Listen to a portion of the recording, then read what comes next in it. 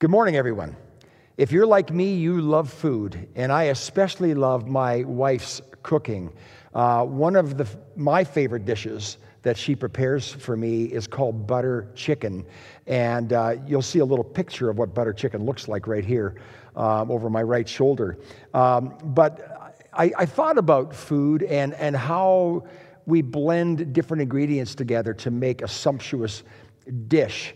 And so I got the recipe, my wife's recipe for butter chicken, and it's right here in my hand. And here are some of the ingredients that go into butter chicken. So you've got here salt and pepper. This is masala. I haven't tasted that by itself, but and then behind that is grapeseed oil, and then right here there's chili powder, butter, and then there's some coriander seed, some curry. There is here some ginger, and then some onion and some garlic.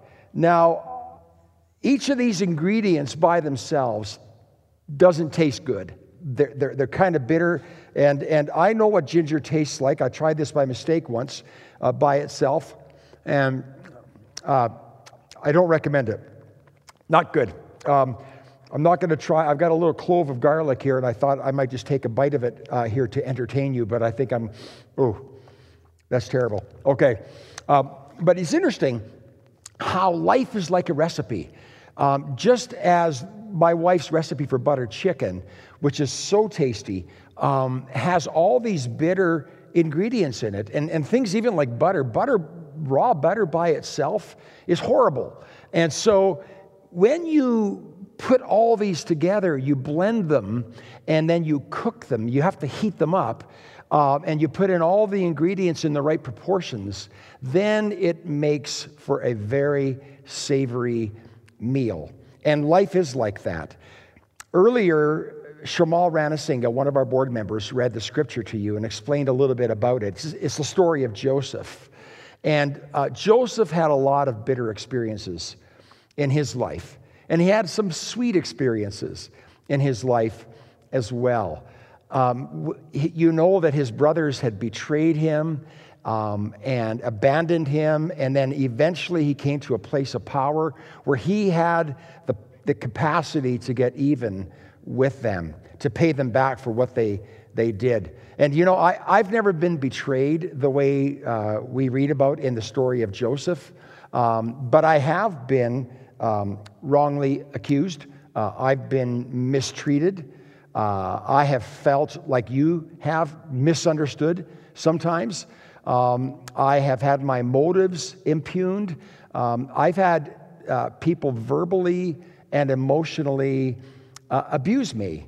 And so I know a little bit about that sort of pain, the mistreatment of other people. But the Lord has taught me through my Christian experience to look at life through the lens of His sovereign grace. God is sovereign, which means that He is in control. And because of His grace, God can take all the bad in our lives and turn it into something good. So even in the worst moments of my life, I know that God was there. Even before I knew God, He was watching over me and bringing me to a place of faith in the Lord Jesus, and bringing me to the place where I am now, where I can fulfill His purpose in my life. And so I can be at peace with everything in my past, the bitter experiences as well as the sweet experiences of my life. And I can be at peace with those who've hurt me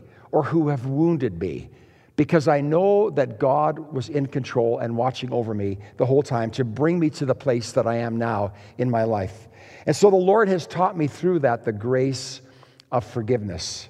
God can take the worst evils inflicted upon you, and He can turn them into something good for you and for others. So how about you that are watching this today?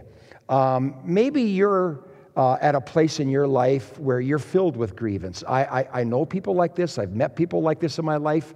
Their whole life is about deep-seated bitterness and resentment. They fantasize about ways that they can get even with the people who have offended them or hurt them in some way. And, it's just not a good way to go through life. These people, I imagine that what they're doing is they're thinking mentally about how they will be able to pay those people back and how good they're going to feel when they do get their revenge. Well, I got news for you. If you get your revenge and you do to people what they did to you, you're not going to feel good. You're going to feel worse. You know what feels good? Here's what feels good. It feels good to confess the things you've done wrong. If you've hurt other people, if you've wounded them, mistreated them, if you repent of that and you tell them and make it right with them, that feels good. And the other thing that feels good is if somebody has mistreated you in some way, is when you extend the hand of forgiveness and even go beyond that and also offer kindness to them. Wow, there is no feeling like that feeling. That is God's way. And so I want to encourage you to do that and not to let the grievances or the injustices of the past keep you from doing the will of God in the present. And so back to the story of Joseph. If you read Genesis chapter 37 to 50, the last several chapters of the book of Genesis, you'll find that Joseph was the youngest of 11 sons at that time, and he was the favored son of his father Jacob. And it tells us that his brothers were jealous of him, and to make matters worse, he had these dreams that his brothers would one day bow down before him in servitude. That, he had this dream about these sheaves of wheat, and his brother's sheaves of wheat were bowing down to his sheaf of wheat, and they thought, how arrogant is our baby brother? And so what they did eventually is they took him on a journey, and they abandoned him. They threw him into a pit, and they left him for some Midianite slave traders, and he was brought to Egypt, and the story there is he eventually finds a place in the house of Potiphar, an Egyptian man, and he serves in his household. And things are pretty good until Potiphar's wife accuses him of rape. And then there's the downward spiral where he eventually ends up in prison, which is really like a dark, dank dungeon, a horrible existence. And then because Joseph was able to interpret dreams, he interprets the dreams of two men that were in prison with him. And because of that, he eventually finds his way to Pharaoh, king of Egypt, and interprets one of his dreams. And because of the interpretation and the wisdom that Pharaoh saw in Joseph, eventually Pharaoh says, I am going to make you second in power and authority only to me. And what happened was that the dream that Pharaoh had was that there would be 7 years of prosperity in Egypt, followed by 7 years of famine. And when Joseph was able to interpret that to Pharaoh, Pharaoh said, I am going to put you in charge of all the food in Egypt.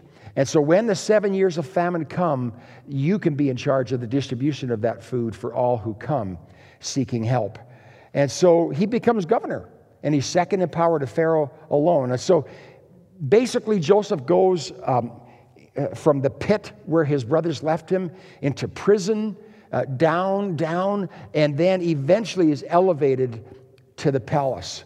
And so we read in Genesis chapter 45, and Shamal read that to you earlier, that when Joseph's brothers eventually come before him, not knowing that their brother Joseph is this Egyptian lord, they bow down before him. They prostrate themselves in servitude, asking for food and grain. And Joseph must have realized in that moment that that was the fulfillment of the sheaves of wheat that were bowing down before his sheaf of wheat. And then eventually the Bible tells us that Joseph revealed his identity to his brothers, and he said, hey, I am Joseph, your brother, whom you betrayed and left for dead. But don't worry, because God used this to bring about your salvation so I could take care of you and your family. Well, things were good for a while, but then Jacob, their father, dies. And now Joseph's brothers are worried that he's now going to pay them back for the wrongs that they did to him.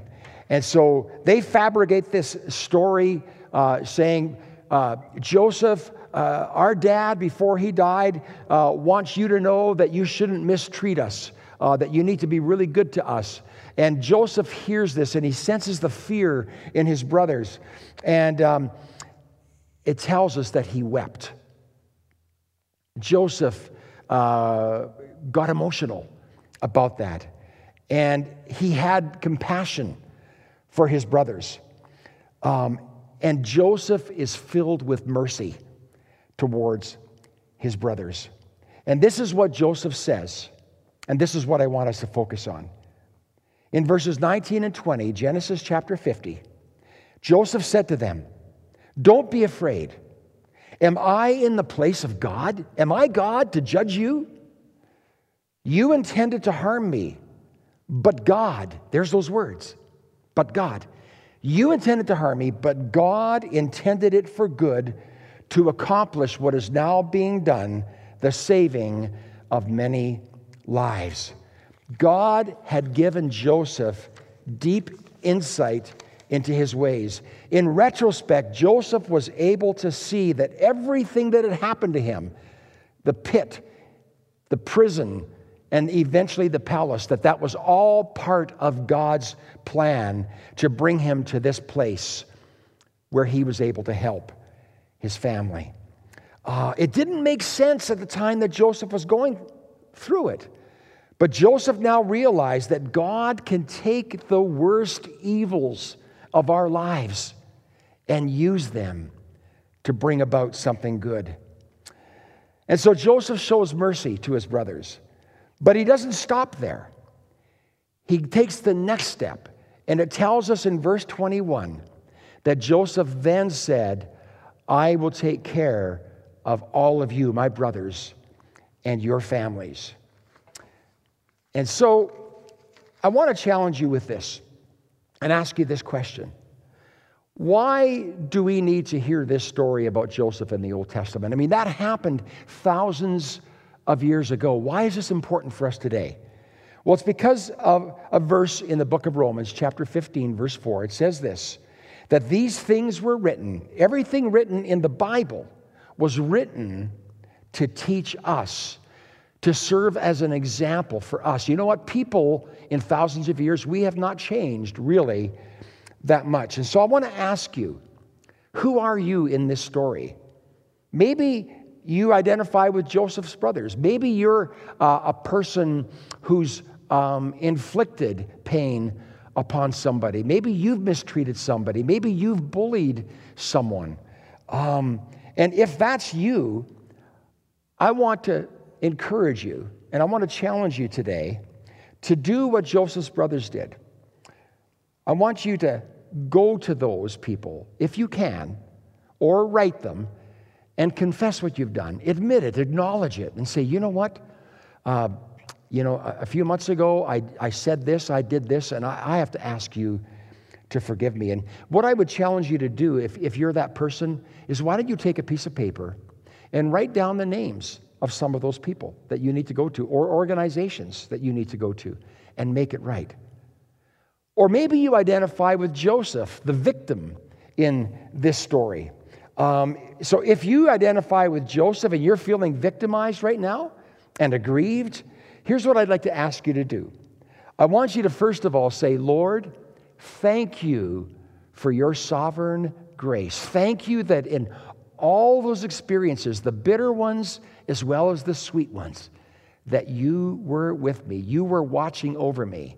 And I thank you, Lord, that you have the power and the will to transform all the circumstances of my life and use them for good. Would you submit yourself to the will of God and just say, Lord, whatever comes my way and whatever has come my way, I'm okay with it. And then what I want you to do is I want you to take a piece of paper, and I want to ask you to write down the names of all those people that you have held a grudge against, or the people who have wounded you in some way. Write their names down, and maybe stop and pray and ask the Lord to reveal anybody that you need to forgive. And then what I want you to do is I want you to take a match. I better be careful here. And I want you to take that paper and light it on fire and burn it. And don't blow it out like I did, but maybe throw it in a safe place until it is burned completely and there is no more record of wrongs. Isn't this what the Lord taught us through Jesus, where it says in 2 Corinthians 5:19, God has reconciled the world to himself in Christ, not counting people's sins against them. God did that for you, and he did that for me. And so we need to forgive just as the Lord himself forgave us. Would you do that? And then would you ask the Lord to show you how you can show kindness to these people as you have opportunity? See, it isn't enough to just do no harm and not seek revenge, but we must also overcome evil by doing good to those who have mistreated us in some way.